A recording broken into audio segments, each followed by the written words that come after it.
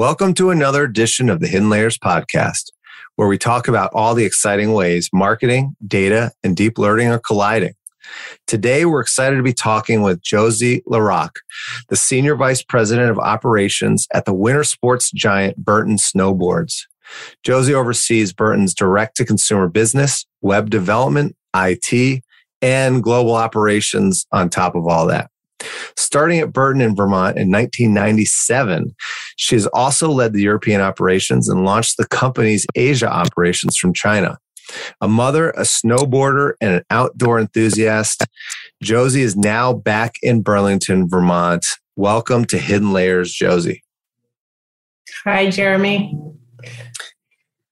Well, 1997, that's a while ago. Tell us about that fateful day. Were you a snowboarder? Were you like hey, I love Burton Snowboards. I'm snowboarding. And then I met the guy and I got a job at Burton Snowboards. How's that happen?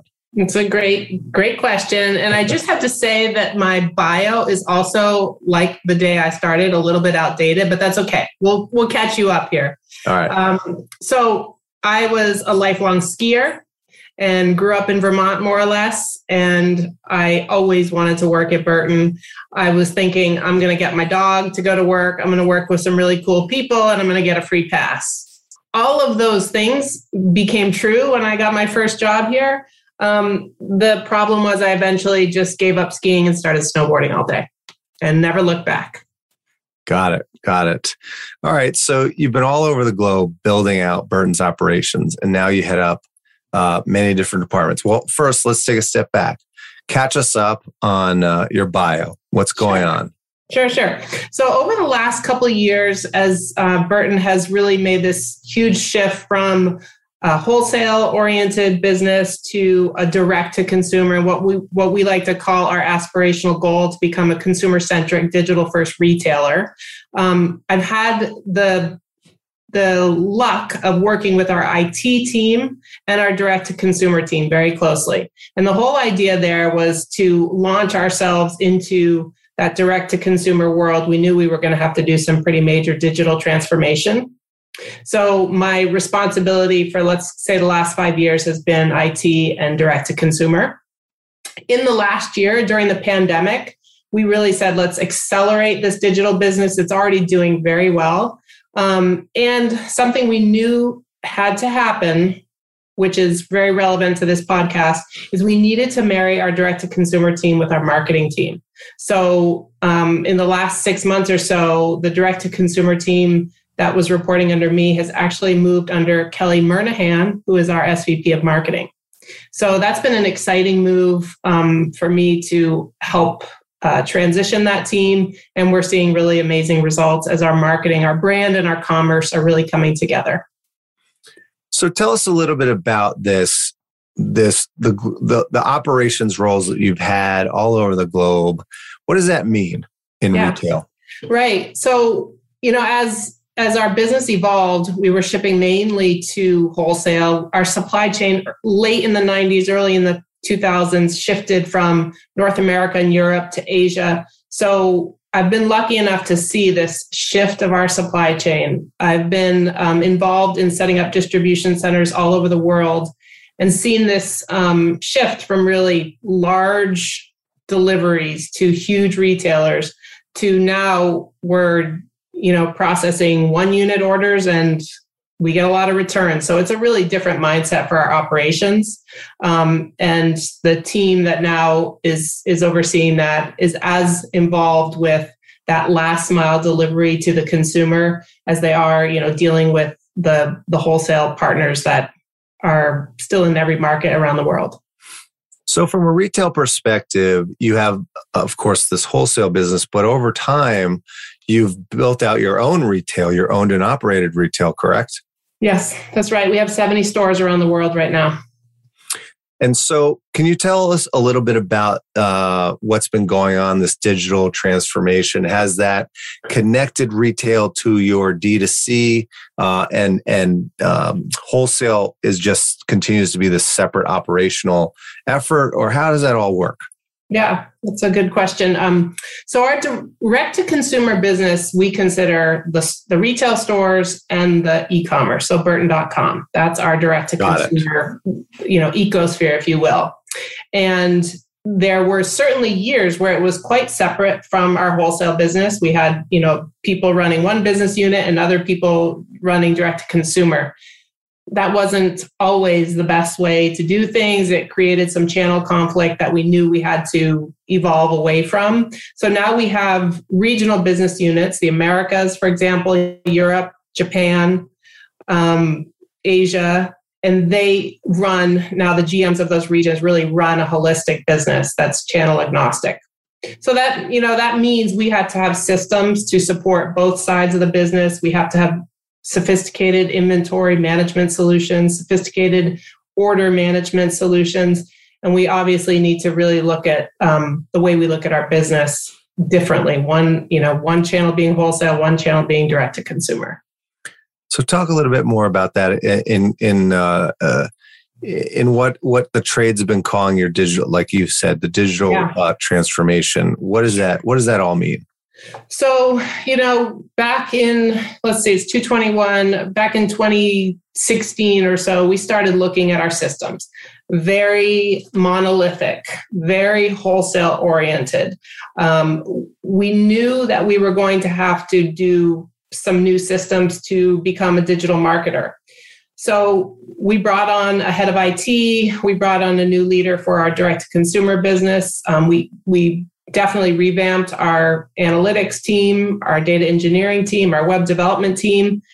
And we came up with a digital transformation strategy that really said we're going to look at data. We're going to look at modernizing it. We're going to look at how we better govern our data. Then we're going to look at customer-facing solutions as well as foundational systems.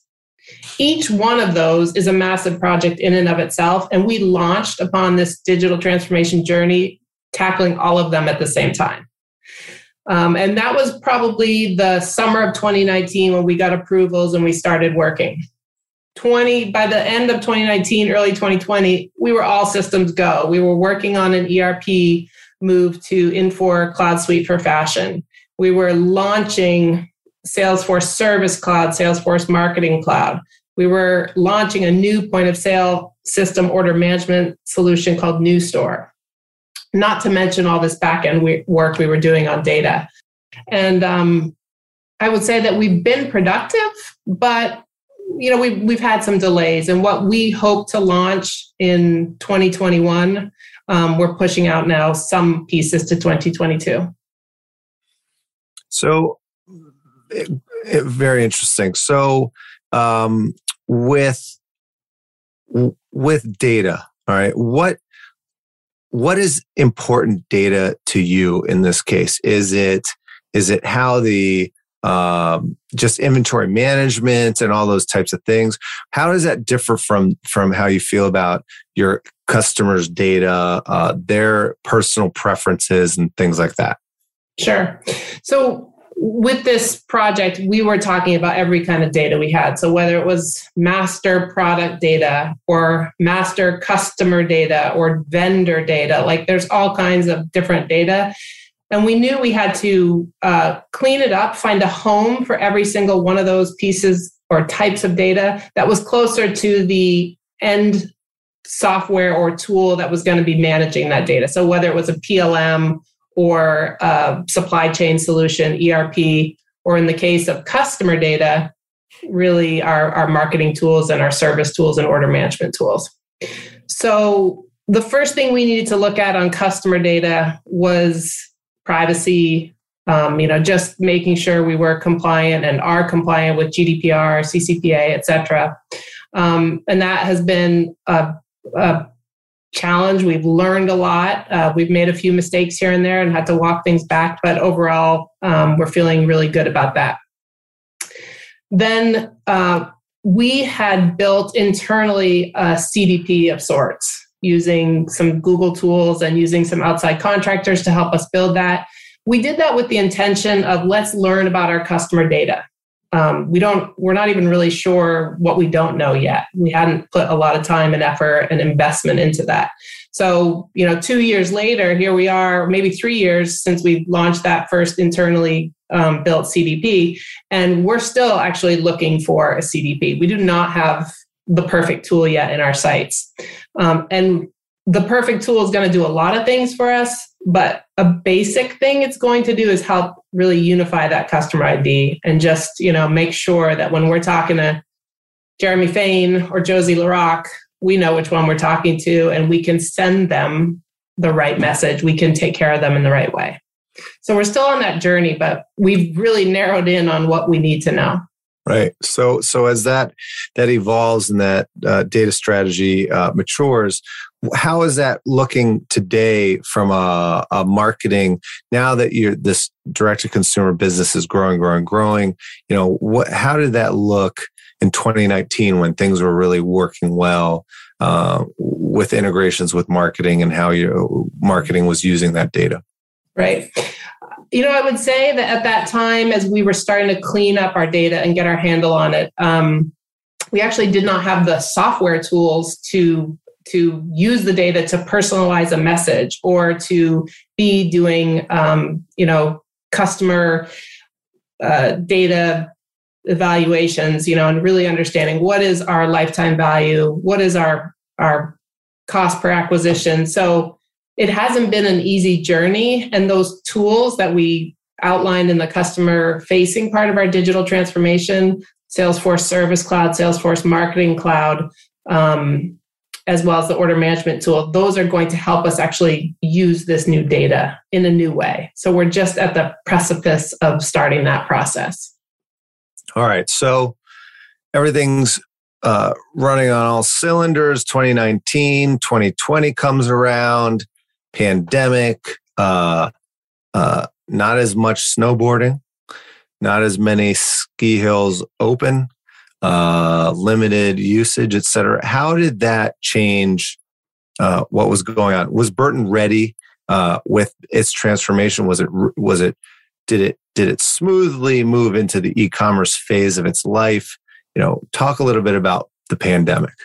Yeah, that was quite a time. And I would say we were very lucky with some of the more basic back office IT tools that we had brought on board. We had been pretty widely using Zoom and Microsoft Teams and things like that, really a year or two before the pandemic hit, I don't know that we would have been as good suddenly working from our homes. So that was huge. That was, big win for our IT team to have, been ahead of the curve on that. Then our e-commerce business was and it still is very sound. And we are lucky we have such a strong brand where customers and our organic traffic are just, steady wins for us. So I would say that the main thing we did, besides making sure inventory was available for the markets that were actually doing well, we made sure that our messaging out to our consumers was very empathetic, very much understanding that we're going through what you're going through, and this is scary times. So really the marketing turned the messaging and the tone of our outward marketing to really be appropriate for the times. And then I would say that while some resorts weren't open, people were getting outside more than ever. And, that was the safe place to be. So while, in areas like Japan, where resorts were completely shut down in parts of Europe, the business suffered. But here in North America, people got outside and they put their money into outdoor gear. And it was a really excellent winter for us. That's great to hear. So I'd love to hear a little bit about the supply chain and operational side of the pandemic from the expert at all of those things within Burton. How did that all come about? How did that all shake out as things shut down and everything? Right. So if we all can think back to, December 2019, January 2020, the pandemic was hitting China It was hitting Asia pretty hard. So we did have a little bit of a heads up of what was coming. And a lot of our supply chain is over in Asia. So we were and that is the time of the year where we're pretty heavy in our purchasing for the next season. So we were able to get a little glimpse into the future, and we were able to dial back our purchases and realign them to the right region. And we really had to keep it moving over the course of the spring and summer. So getting back to that, sort of using data to understand what's going on and looking at it, how are you connecting all this data now that you're getting from e-commerce and D2C? How is that helping you with new product development, understanding the trends in different regions? Can you talk a little bit about that? Yes, absolutely. Over the last couple of years, Burton has invested in consumer insights. We have a leader of strategy and consumer insights, and her team is using data to our product team from years in advance, their advanced development cycle, their product development. So again, more so than ever before, we're putting our consumer segmentation work and our consumer data at the center of product planning, marketing, and really just thinking about the future and where Burton goes. So speaking of the future and the pandemic, how will the things that you adopted during the pandemic, do you think that will only accelerate now into the future? Do you think there were temporary things that you had to do and you're going to go back a little bit to the grand plan of the beginning of 2020? I actually think everything that we were talking about pre-COVID has just accelerated, and there is no turning back. The one area that we are challenged to understand is, what is the future of working? Where are our people going to be working from? What is our culture if we're not together? So I think that's a big question for us. And how was that culture pre-pandemic? It seems like it would be a very outdoorsy, fun culture based in some ski chalet in Burlington, Vermont. So we're headquartered in Burlington, Vermont. We have what we call, satellite offices or hubs in Montreal, in Denver, in Innsbruck, Zurich, Munich, Stockholm, Tokyo, Sydney, Australia, even in Beijing and Shanghai, China. So all of those places aren't close to mountains. Some of them are in the heart of the mountains, but right. Yes, you're right. The population is getting out on the mountain. They're getting outdoors. We always said, if you could bottle up the culture of what you see in one of our hubs or one of our offices, that is the brand. It's definitely fun. It's definitely, flexible. We're ready to party at any moment. But we also take our work very seriously, and we're pretty dedicated to getting our work done so we can go have some fun when the time calls for it. So the headquarters is not on the side of a ski slope, and you don't snowboard to and from work. No, but we do have some skate bowls out back, and it's only about a half an hour to the mountain. Nice. Well, let's talk a little bit about the brand. It's been a winter sports giant for a long, long time. In fact, I was just reading the Val Kilmer memoir, and there's this random anecdote in there about Daryl Hannah, and she's talking about her snowboard, and it was made by Jake Burton Carpenter and given to her personally. Now it was in like 2000 or something. I think they were dating when that happened, and then also Bernie Sanders, when he went famous in his sitting at the State of the Union, the inauguration, was wearing a Burton jacket. Yes, he was. What a day. That was hilarious. I guess I just didn't, I saw that just recently. Like, did that blow Burton up for somehow? Like, people were like, that's a Burton jacket. It did. It was wild. The day of the inauguration, the Bernie memes, before the day was even over, they started coming out. And it was our Edgecombe jacket that he was wearing. And he was also wearing like hand knit mittens from a teacher in Vermont. And our traffic saw some of the record traffic for January after that meme went live. That jacket sold more than it had in a week for a whole season in advance of that. And then really what was most special is Bernie got in the action with it and really started promoting some apparel. And he actually donated a healthy sum to our Chill Foundation, which is a foundation that Jake and Donna Carpenter started over 25 years ago to help underprivileged youth learn about life's challenges, perseverance, respect, all through the practice of board sports. So he was really between our marketing and the organic traffic, and then what we started doing with the meme ourselves on our social, and what Bernie Sanders' group was doing, it was really exciting for us to generate some really good marketing and really great donations for our foundation. So we were pretty psyched about that. So you said board sports, and I wanted to ask you about that because I was asking the younger folks at Cognitive here about Burton as a brand. What do you think about Burton? And folks who honestly, they were definitely not alive when Burton became a thing, said, yeah, they're awesome. They're really a good brand. And they're really known for, bridging that gap between skateboarding and snowboarding.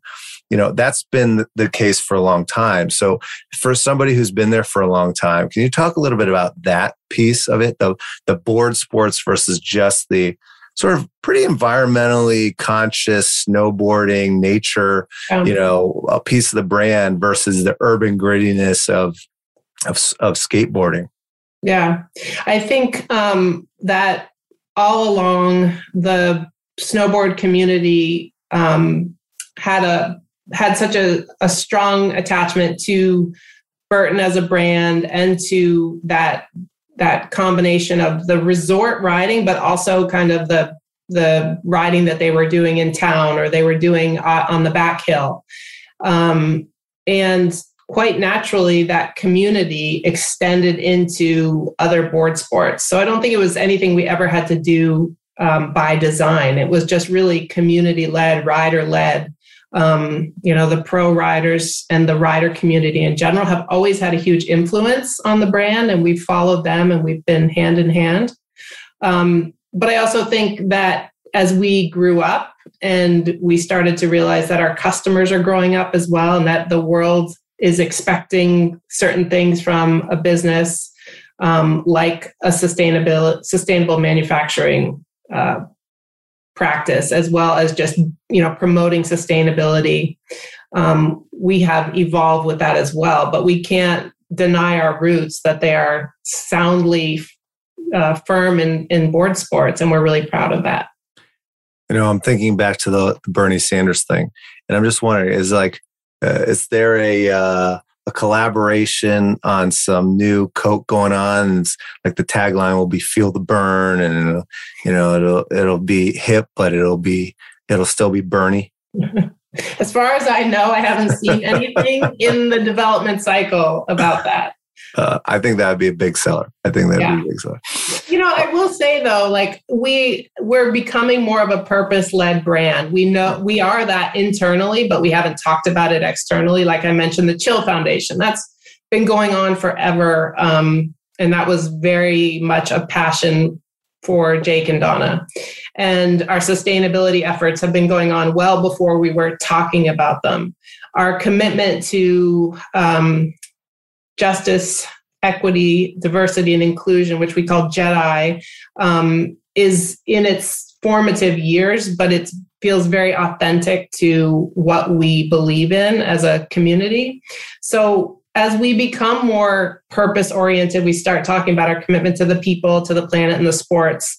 you might see more of these things where we're standing up for what's right and we're more vocal about that. Whereas in the past, we might have just let that happen organically and not talk about it outwardly too much. Got it. All right. Well, we're almost out of time. So we like to ask at the end, what's next for Burton and what's next for you?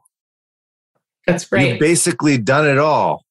Yes. Well, okay. So I am very excited. I give myself my new title of Burton Business Transformation Officer. And that is absolutely me making that up right now. But I'm trying to help us get to a point where we're process oriented. We are great communicators internally and externally so the world can experience everything there is great about Burton and what we're doing, as well as becoming a digital first, consumer-centric retailer of the future. So I'm just helping the company get there, really being a change champion here. And then I think for Burton, it's more of the same. However, we know we have to take care of our people, planet, sports. If winter isn't happening, we are not happy campers. So we're going to commit to our people and the planet and the sports. So more of all that goodness from us. Wonderful. Well, that does it for another edition of our Hidden Layers podcast. I'm Jeremy Fain, your host and co-founder of Cognitive. And we've been talking to Josee Larocque, the SVP of Direct-to-Consumer and Digital Transformation at Burton Snowboards. Thanks, Josee, and thanks everyone for tuning in. See you all next time.